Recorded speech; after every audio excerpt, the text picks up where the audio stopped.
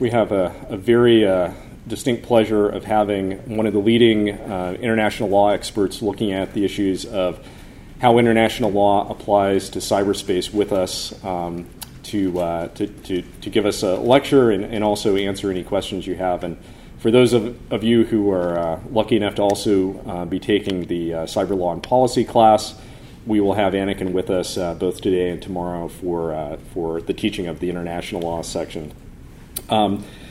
Just to give a little bit of context for what Anniken's going to be talking about, in 2011, the president issued the U.S. International Strategy for Cyberspace, which laid out a vision for achieving an open, interoperable, secure, and reliable cyberspace that fosters innovation, trade, human rights, security.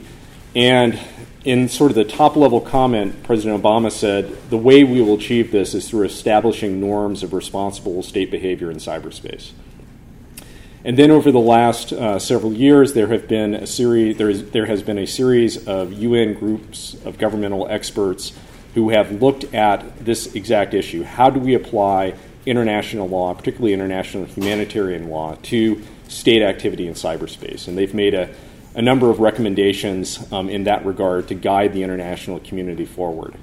And then just a week ago today, President Obama and President Xi of China announced their commitment to furthering the development of international norms of state behavior for cyberspace and agreed to establish a high-level panel that would seek to move the international legal debate and further develop the law in this area forward. So the timing of this discussion couldn't really be better. So let me briefly introduce Anniken Tiefringas, who I have had the good fortune of knowing for a number of years, both as a professional colleague and as a good personal friend. She is currently a senior fellow for cybersecurity with the International Institute for Strategic Studies based in London. She's also a professor affiliated with a large number of institutions, including Georgetown, University of Tartu in Estonia, Tallinn Technical University in Estonia, the Swedish National Defense College, and I'm sure many more that I have failed to mention. Prior to her role with IISS, she was the first legal advisor for NATO's Cyber Defense Center of Excellence that was created in Tallinn following the 2007 attacks against Estonia. She also has practiced international law in this area. She has served as the legal advisor for the Estonian government through the last several rounds of the UN group of governmental experts looking at these issues. And she has, I think, some great thoughts to share with us about the way forward in this area. So without further ado, let me turn it over to Anniken.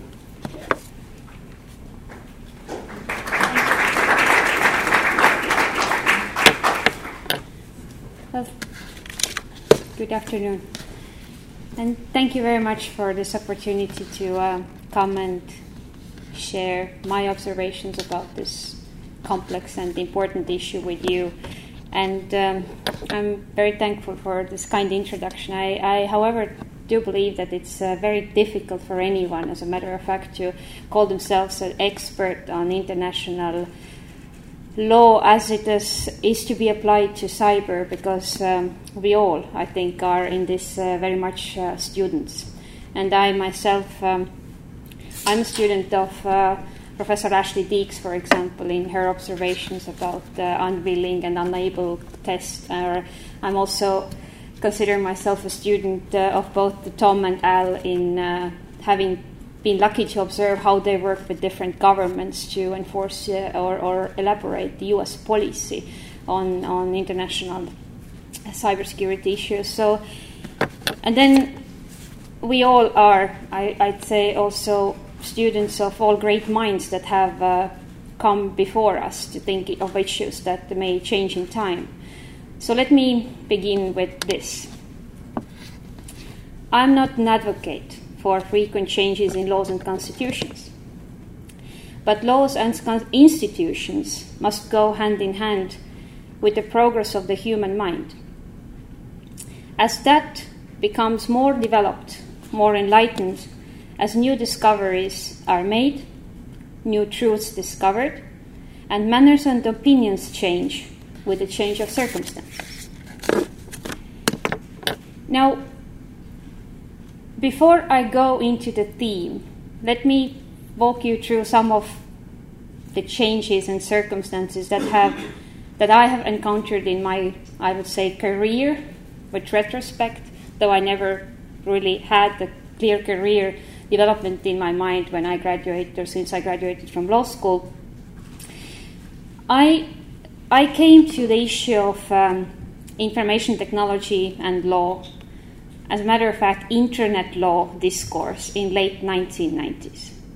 And that was frankly where legal thinking about internet was at its very beginning.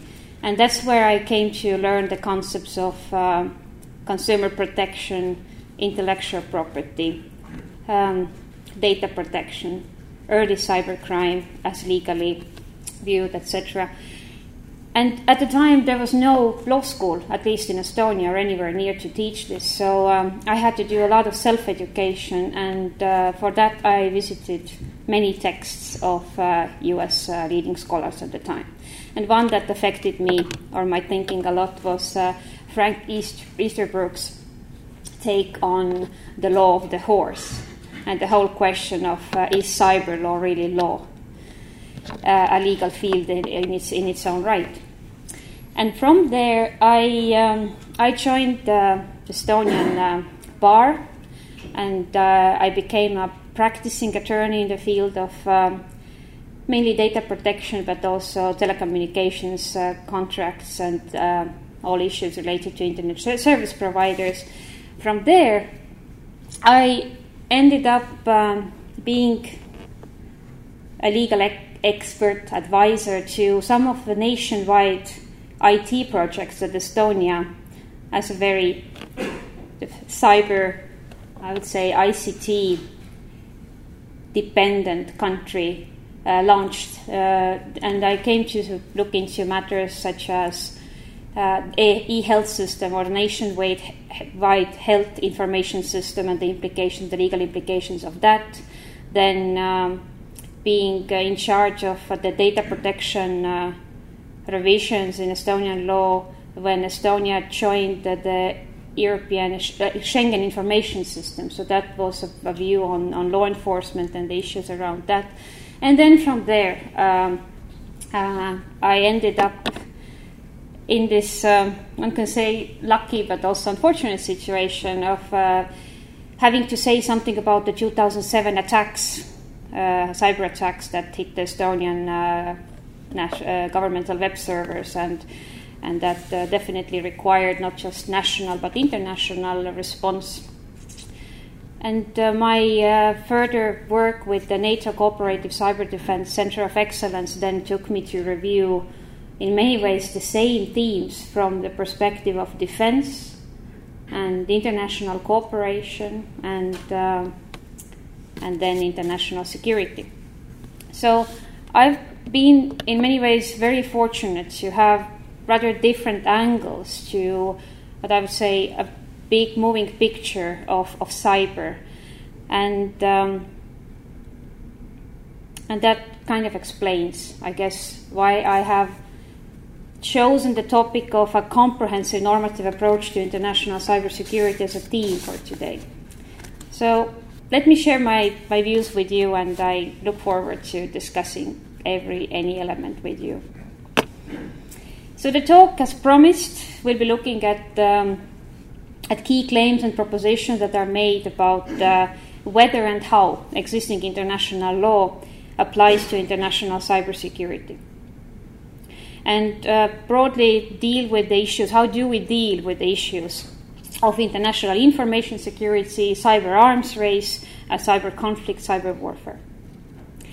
So in my intervention, I will discuss how international law and norms, in my view, are utilized as an element of national power, therefore correlating national positions on the applicability of international law with different views on cyber capabilities, and then more fundamental views of different countries on the whole development of information society.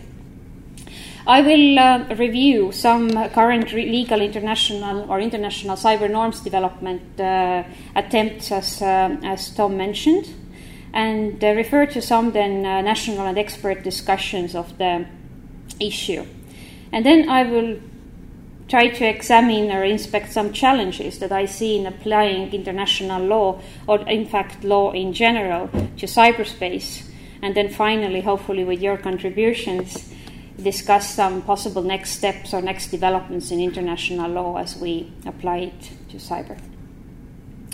Now, in preparation of this talk, and this is the first time I talk to this team, so bear with me. In the preparation of this talk, I asked, over years, I would say, a number of questions for myself, so I share those questions with you as well, so you get to what my curiosity hits. So, is the conventional legal thinking sufficient to develop and maintain a culture of international cybersecurity?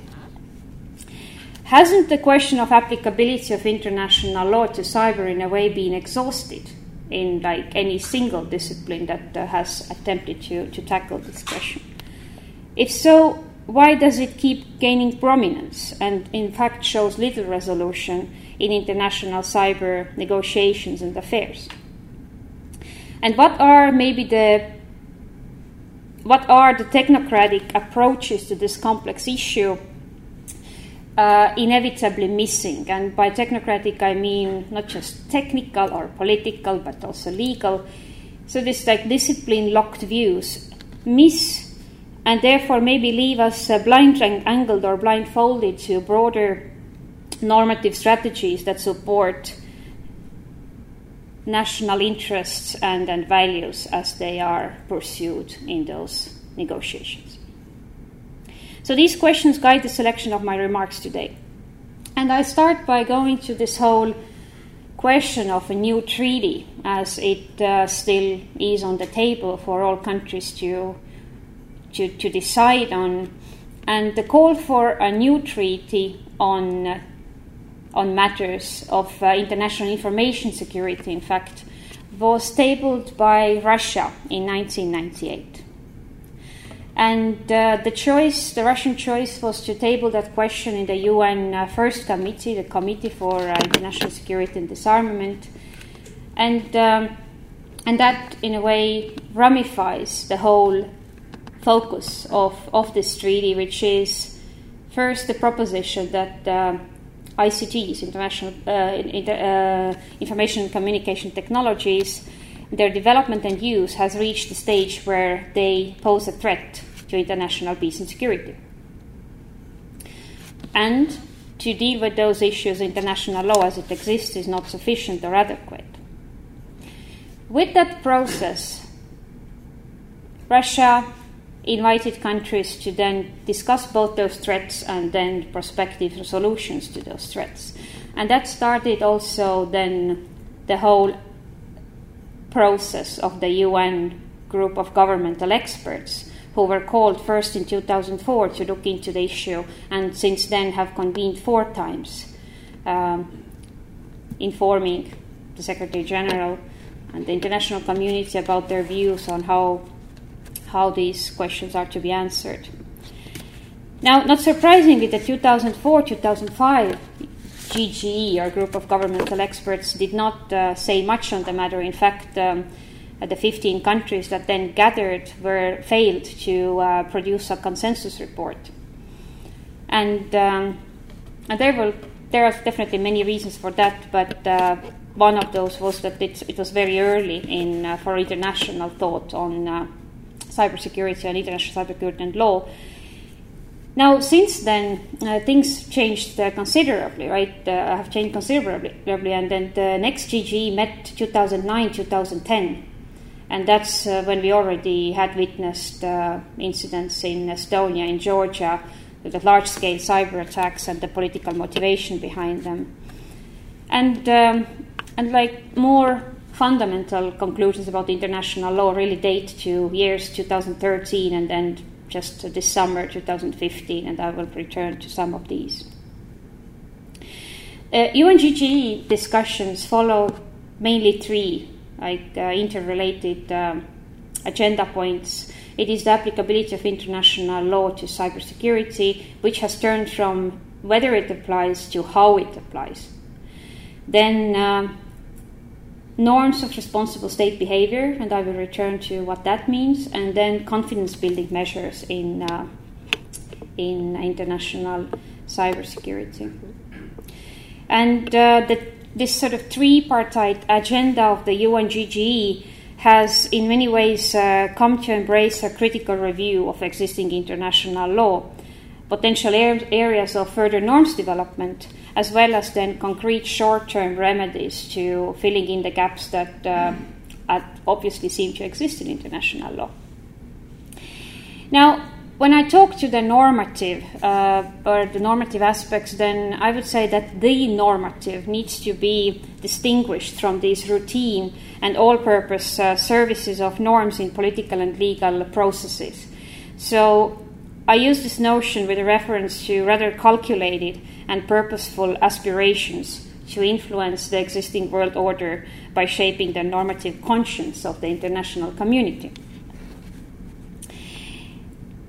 As I mentioned, one of the questions on the UNGGE agenda is then this how international law applies to cyberspace or in cyberspace. And I would claim that despite consensus wording of that international law is applicable, there are quite different views on the machinery of international law. And now I go to where, in my view, those differences are rooted or how I've come to think about them. But first of all, the three leading cyber powers all come to the issue from relatively different standpoints. China speaks against the militarization of the internet and advocates for a peaceful use of cyberspace. And it maintains a position of no first use of cyber weapons and also has declared its intention not to attack civilian targets. This is in line with very much with the Chinese general views on international law and its 5 principles of peaceful coexistence.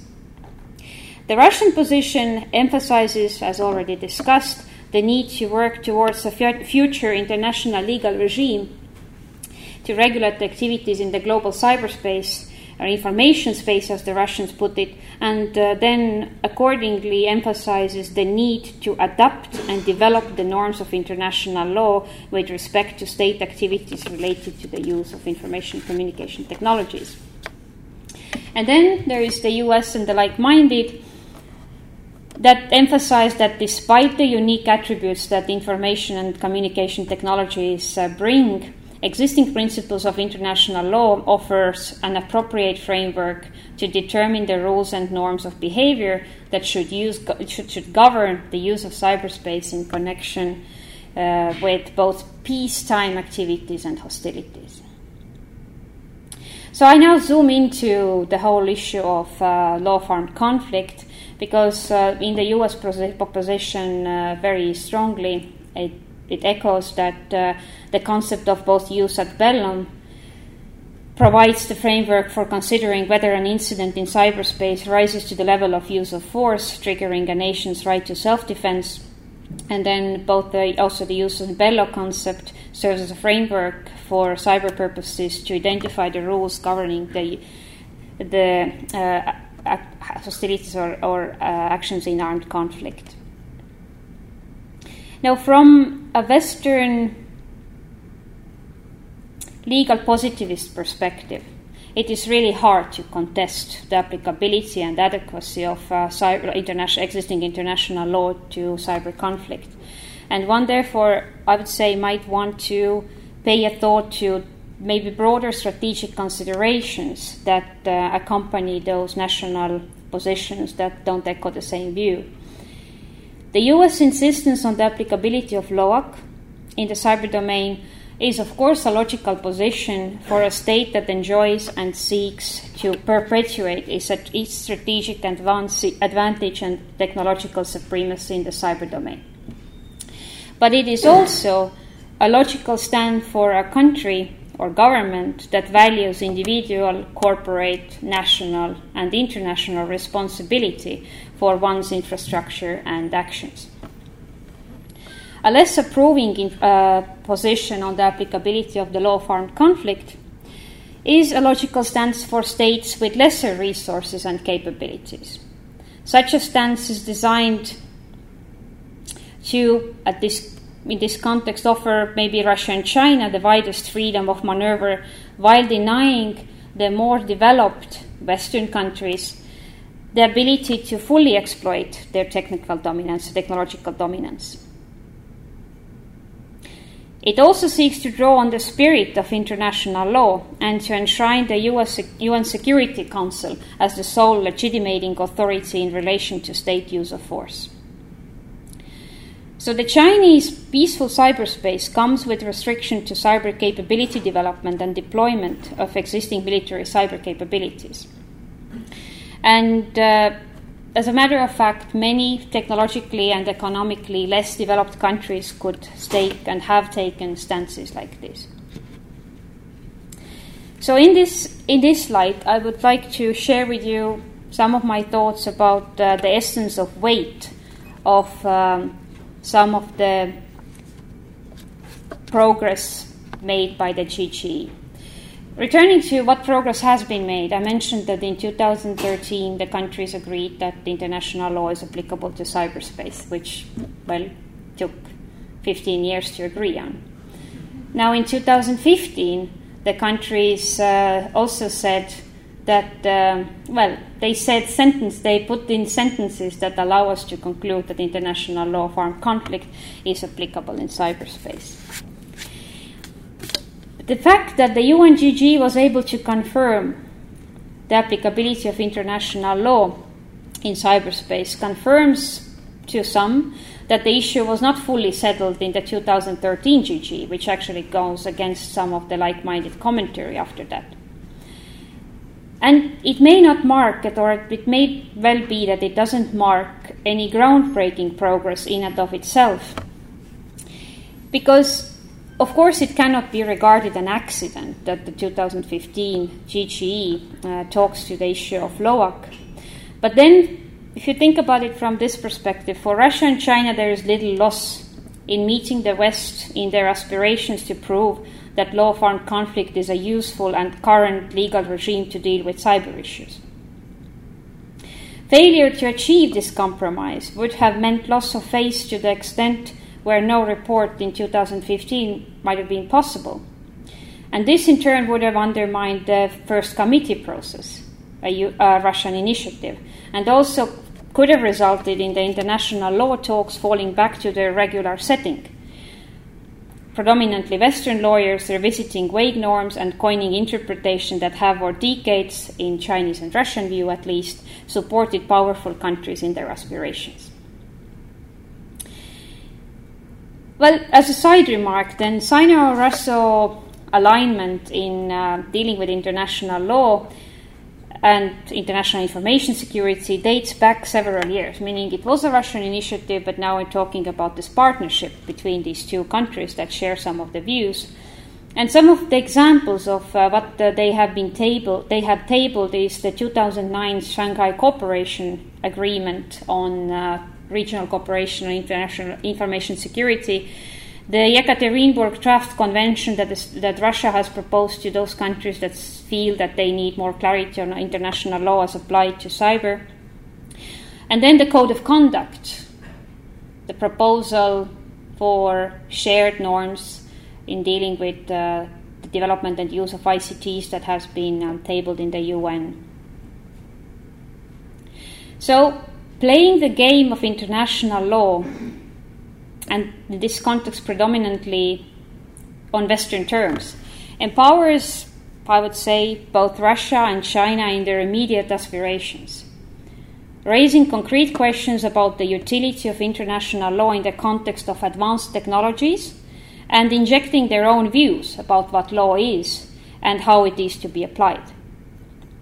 As such, international law has become, and it is still becoming, an increasingly handy and powerful tool of national power projection. From a pragmatic perspective, dealing with contemporary cybersecurity issues may require much more, in my view, than our traditional scholarship provides us with. Super complex international issues may have not just complex but multi-layered and carefully scaled solutions that require accommodative attitudes towards minority views and also dissent. As Henry Kissinger states in his World Order, both the United States and China are indispensable pillars of the world order, and this puts upon diplomacy and jurisprudence alike the challenges of pluralism, revisionism, and innovation. This brings me now to some of the challenges that I see in our attempts to apply law to cybersecurity issues. And in my view, those challenges cannot be again regarded as purely legal challenges or the challenges that face lawyers alone, for they cannot be separated from the politics as well as the technical infrastructure and architecture of cyber. The first challenge is the one that I would call ontological inconsistency. But perhaps the most often or most commonly referred to issue or challenge relates to the term attack. And as we understand it in international law, or let's say where our mind travels as international lawyers, as opposed to how this term is most frequently used by both information technology specialists, defacement attacks, denial of service attacks, or then the military, computer network attacks, cyber attacks, that in their essence are incompatible to the extent where they create a lot of confusion. But given the expansion of the military mandate, if you follow the doctrinal developments, especially in this country, then you see that the expansion of the mandate of the military in the cyber domain, given that I think these differences are fundamental in discussing the applicability of law to cyber attacks. But more importantly, so that's sort of an easy peasy known thing, but more importantly, the term cyber itself does not lend itself to easy mapping in any discipline. The cyber domain, unlike maybe seas or space, has no legal bearing, meaning no direct legal bearing, and worse, it has no distinct technological bearing either. So, cyber is a political term, and where it makes most sense is in the doctrinal language of the cyber domain and cyberspace. And now I give you a quote to the White House thinking, or at least so as we have to come to learn it from some of the revelations. Cyberspace refers to the interdependent network of information technology infrastructure that includes the Internet.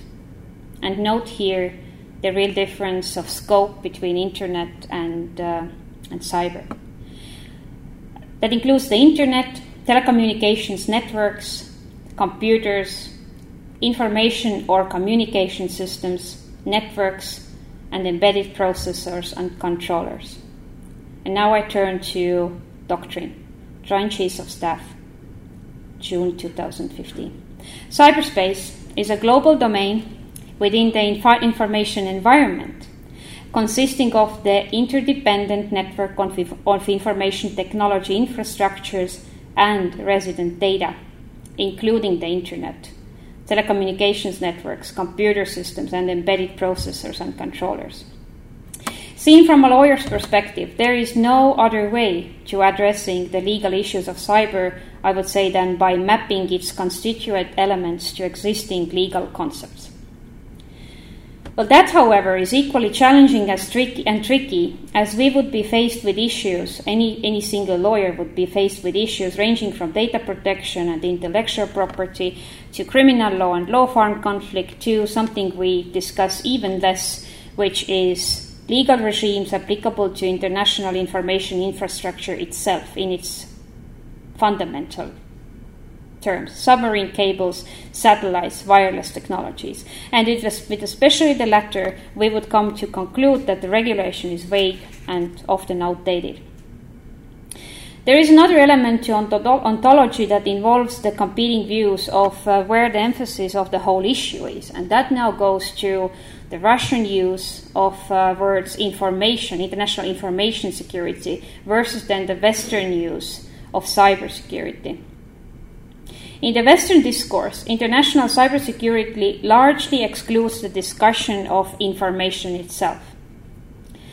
In the Sino-Russo approach, information, on the other hand, or at the same time, is at the core of what needs to be secured. Now, conceptual clarity issues follow from the above examples, and I only add a couple of considerations. The crosstalk on norms of behavior and international law in particular alerts us to attention on how and why those words are used, or the words in particular are used. We often tend to restrain our thinking by failing to take a dictionary approach by what we see as issues or what we need to be tackled. So not necessarily countermeasures or sanctions, but any workable remedy to an emerging undesired threat or trend. Not necessarily state responsibility, but a system of individual, corporate, and government accountability for what goes on in their systems or what flows through their territories. The next challenge is lack of observable and verifiable precedent. Well, most of what we have used and most of what the scholars are using as examples when they write about cyber is, the examples of 2007 Estonia, 2008 Georgia, Stuxnet, now increasingly the Sony case.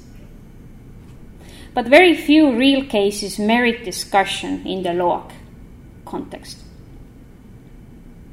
And the question there becomes mainly about trends and technological developments that talk to the ever more skillful deployment of cyber capabilities in support of all kinds of political aspirations. There are also natural limits to law. I mentioned that the question of applicability of law could be seen as exhausted, and that's the layman question, meaning, is international law applicable in cyberspace? Well, why shouldn't it be? But what I mean by that is that scholars have visited almost every corner of existing classical, traditional international law, mapping it to existing, observable precedent and main hypothetical scenarios we can so far come up with. But now think. What we can come up with is what our legal education leads us to or allows us. Now, you also face the generational gap there, meaning that current textbooks, law professors, are the age of your grandfathers. And they did not grow up with this technology. I did not grow up with this technology. And that is that our thinking of what is feasible is limited to what our technical advisors tell us.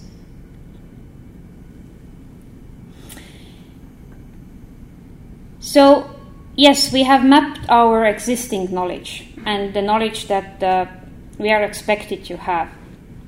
On the other hand, Russian and Chinese scholars keep asking questions and rejecting the Western answers to those questions, asking simple questions. What constitutes an armed attack in cyberspace? Well, this rejection is real, and I touched upon some of its implications. Not to, of course, understand that we haven't agreed on what constitutes an armed attack outside of cyberspace. But there is principal resistance in the Sino-Russo alliance to the whole trend of information society that shouldn't go unnoticed when we discuss what is their view to the development of international law from here on. And I would say, well, what I've learned is that where issues are not of legal nature, one needs to be careful choosing the legal hammer for that particular nail. Attribution is a case in point where issues of attribution have to do more with capabilities and political decision-making than legal standards and tests.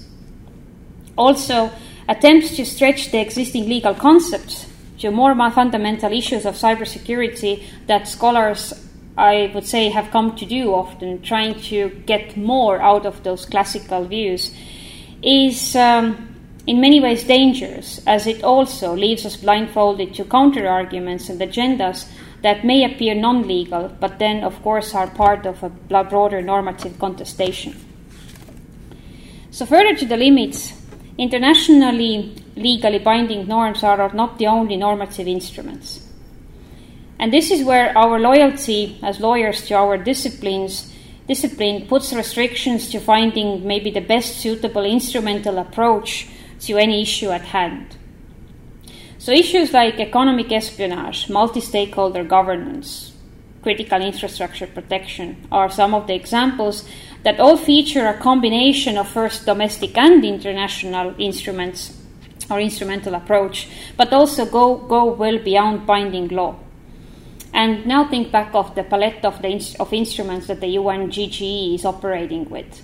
Applicability of existing international law, norms of responsible state behavior that are intended to go into issues that are regarded by countries as not being exhaustively covered or resolved out under international law. This brings me to the issue of development of international law. Well, two accounts on this. First, international law is made as we speak.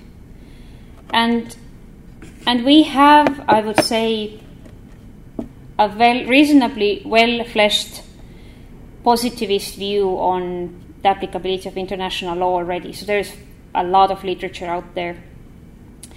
But I would say there are some areas where we have paid less attention to maybe possible limits of law or remedies that law offers. In particular, state practice in this field remains underexplored, and partially because it is hard to observe or fully understand the use of these capabilities. But there is also another important element of state practice that feeds into the development of international law that is, I would say, less regarded, and that is the angle of generally accepted or general principles of international law, and therefore the whole set of trends that can be traced in the development of domestic legal systems. Now, secondly, the developments of cyber and international law are pretty hard to separate from general and parallel developments in international law. So, in my view, it is unlikely that without a treaty or any separate legal regime, the application, implementation, and interpretation of international law in the context of information communication technologies would significantly differ from how international law is applied to unmanned systems, autonomous weapons, artificial intelligence. In this light, it might be useful to track the also ongoing discussions on, for example, peaceful use in the context of space, or then the whole issue of law applied to unmanned systems. So, in that sense, developments in international information security are parallel tracked with other international technology policy issues. And I would say also that this technology centricity or technology related pressure on international law is by far broader than cyber. And this makes any consensus on cyber international law, well, rather unlikely in more details unless it reflects a broader development in law. So any tectonic shifts, I would say, in international law as applied to ICTs in fact, would require new and specialized instruments. So the question there becomes, what are those specialized questions that we need to address? Now, maybe to conclude, wrap it up, unlike a century ago, where the United States itself was entering the scene of international lawmaking, the developments of norms is, in the context of today's contestation, hardly an academic romantic exercise that follows the ideals and techniques of the legal discipline. And development of international law serves as a condition for preserving the existing international legal system. So the rise of the normative accompanies aspirations to adjust the world order and models of global governance to the interests of equalization and multilateralism. Now, this is a set of loosely coupled thoughts and observations. And I would love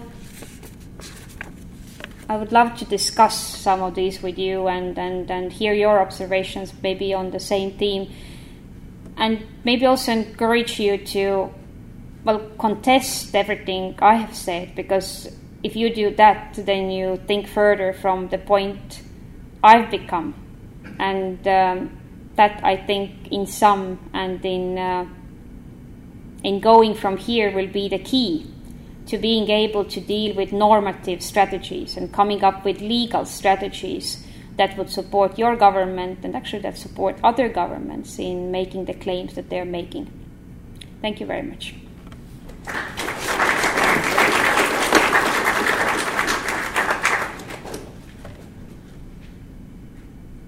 Anyone has any questions at this time? No questions at all. Oh, sorry, yes. I'm not sure I fully understood your summary of the state positions. It sounded like you were characterizing Russia and China's adopting a general policy of non-aggression as an international standard. Is that a fair summary of your comments? But summary of meaning that you were discussing in the context of... In the context of establishing these state norms. What do you mean by why would you pick up the issue or the component of non-aggression there? Or would you like to hear I'm saying I'm asking for clarification on that. I was unable to follow exactly what you were discussing in terms of ideal points for those actors. Early in the talk, discussing norms. Okay, so the question is about what would be those sort of departure points for making those claims. Or is it the question about alignment of China-Russia views? The latter would be closer to my question, yes. Okay. So if your question is about whether I would tie the Russia-China sort of alignment to their non-aggression pact or non-aggression movement as has been highlighted recently in media or by writers. Well, the answer is yes and no, meaning that the question maybe is it just about non-aggression that the China-Russia alignment is about? And I would say, well, it's definitely one of the elements, but the question is, I think, what might drive both Russian and Chinese aspirations to have a more fundamental, a more weighty say about international law. And that is, I would say, more broadly, their shared, at least up until this point, a shared resistance or reluctance to acknowledge or agree that the information society and free flow of information are necessarily where the world needs to be going. And that in itself comes again with several outgoing or like several additional ideas. For example, it's not just that China and Russia think that way. I would say also many developing countries at this point and many countries whose regimes are built on control and ability to control their information space are making or taking the same views. That said, however, I would say that different countries take those views for different reasons.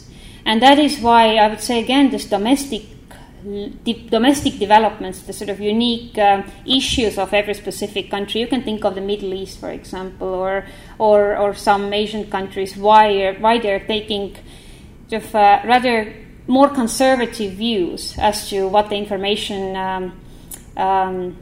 society should look like is understandable. And given also, and that emphasizes the gap of capabilities between countries, to not just military capabilities, but overall figuring out the questions of developing their economic and social affairs with the help of ICTs.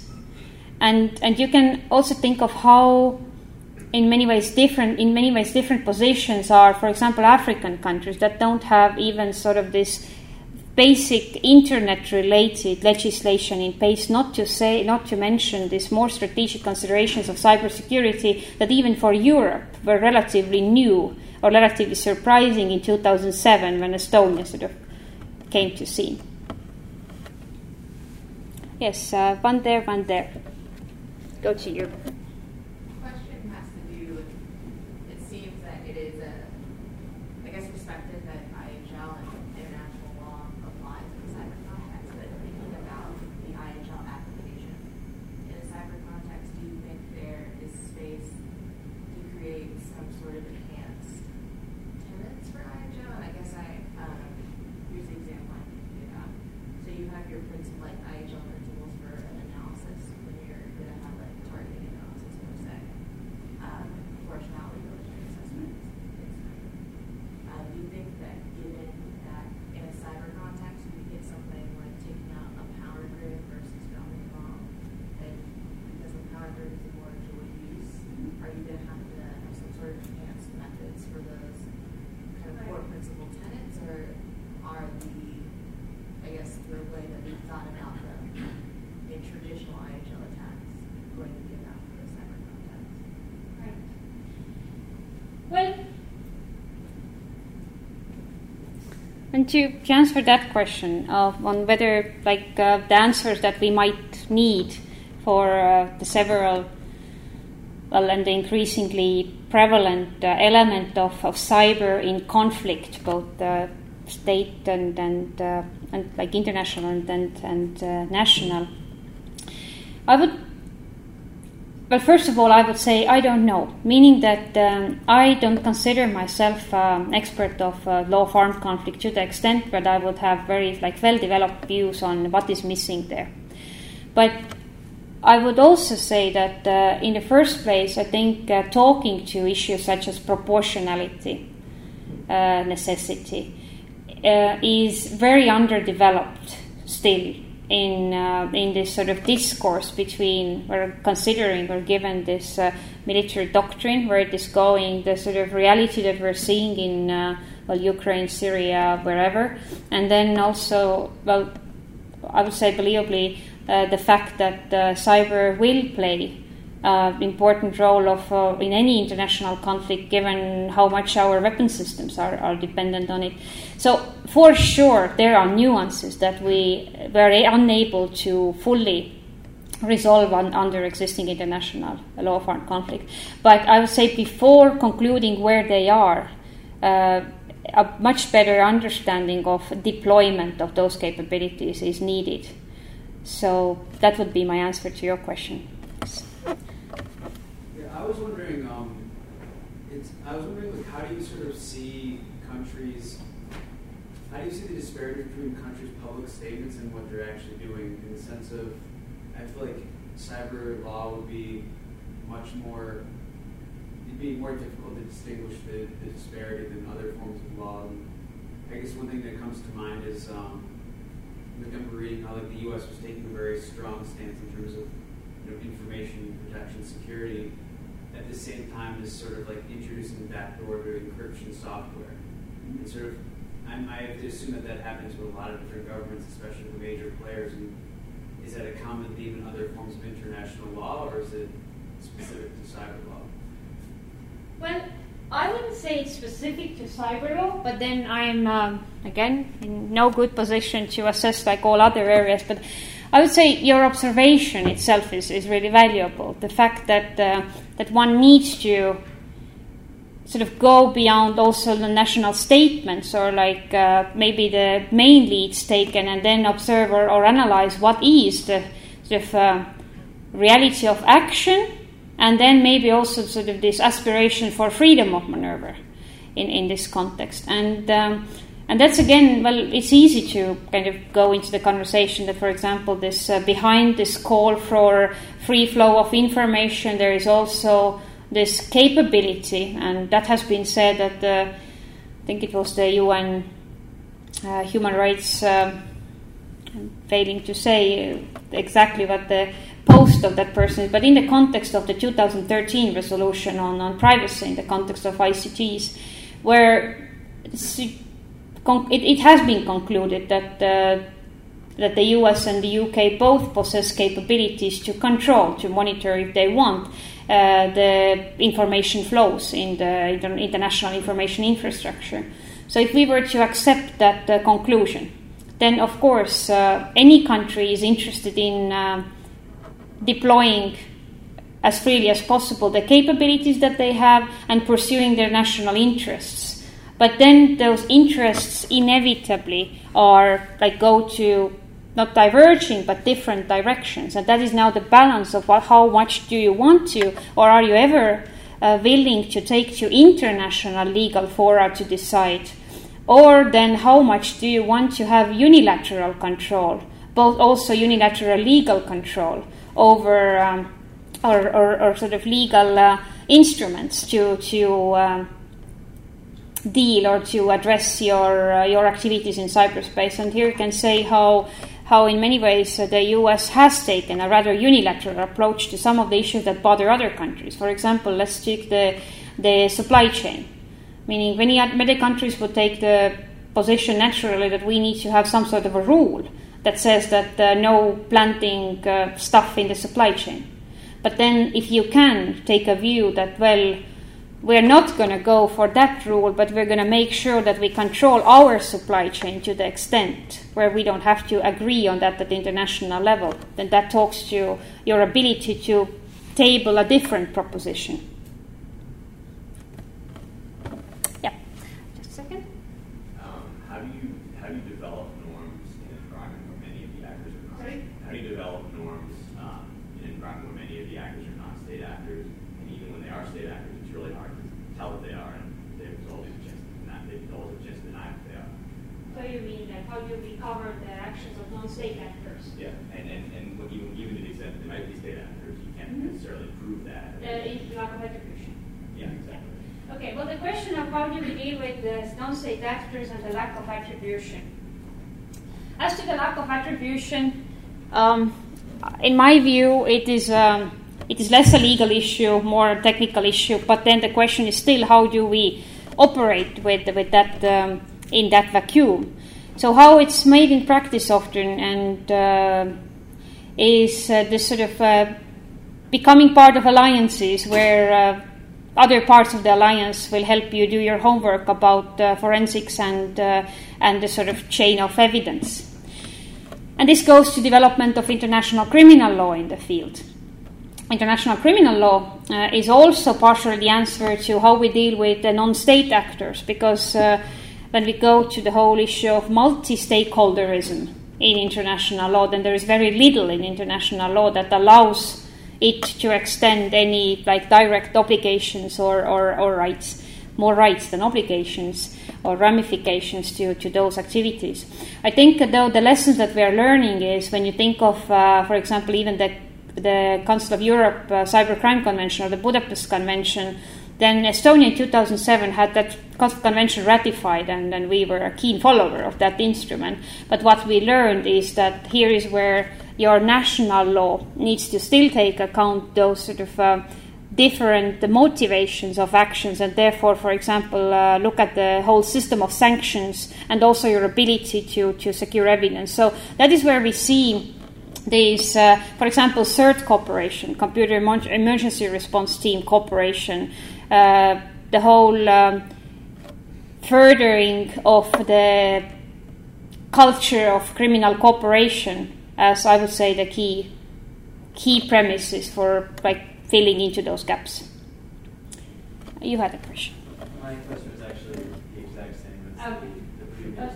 Are you happy with the answer, or do you want to read further? Yeah. Well, I was maybe just as a follow-up curious if, from a legal perspective, if more attention has been given to focusing on state actors versus non-state actors, or if it's been how that's working. That's again a fair point, meaning that are we focusing on one over the other, or meaning what should we be doing? And now that goes back to also these sort of elements, meaning that in order to deal with cyber, we have to take it to elements of law that we can use to meaningfully deal with those aspects, right? And so I think as to your question, then it is fair to say that the UNGGE, or the first committee, primarily deals with state actors. And at the same time points out the threat, the non-state actor threat that may rise to the level of threatening international peace and security. However, the Council of Europe, for example, deals primarily with the whole issue of non-state actors, or focusing on how do we improve or how do we fill in the gaps that exist in criminal law. So in that sense, if you were to look at the whole picture of how we deal with cybersecurity issues at the international level versus international cybersecurity, which is a sort of household term for the UNGGE, the first committee process, then you were to see that you can map, well, you name it, the amount of international organizations to it, including WIPO, ITU, OSCE, a bunch of them. And each of them over time has developed, and well, of course follows its original mandate, but also has developed this rather unique take on cybersecurity, and that has significantly improved, I would say, in the past 7 years or so, because the initial race after acknowledging this international politically motivated attacks was just that everybody now is dealing with international cybersecurity, which cannot be the case. Yes, let's take that one. Continuing for a moment on that theme of non-state actors, it seems analogous in some ways that in the current Russian foreign policy there seems to be an emphasis on these frozen wars where you make use of nominally non-state actors to conduct attacks on your own borders with this sort of confused guise of not actually armed conflict between nations. Now, at the same time, it seems to be taking effect as well in international electronic warfare context, in that there are, again, supposedly non-aligned, deniable actors who are nonetheless being used in terms of foreign policy. So how would we develop an international law scheme that would meaningfully draw those supposedly independent actors in, while not at the same time making states liable for the actions of all of their citizenry? Well, if we have the answer to that question, we could all go home.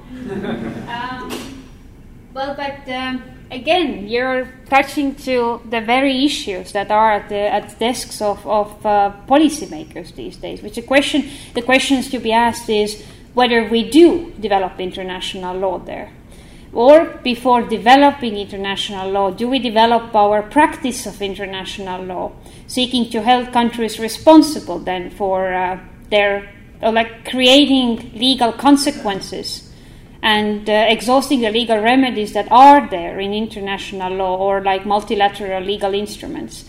So it is one of the key questions, I think, that some of the governments are currently looking. And if you have interest in pursuing that theme or topic, then I'm sure you will get a really good job in dealing with international cybersecurity.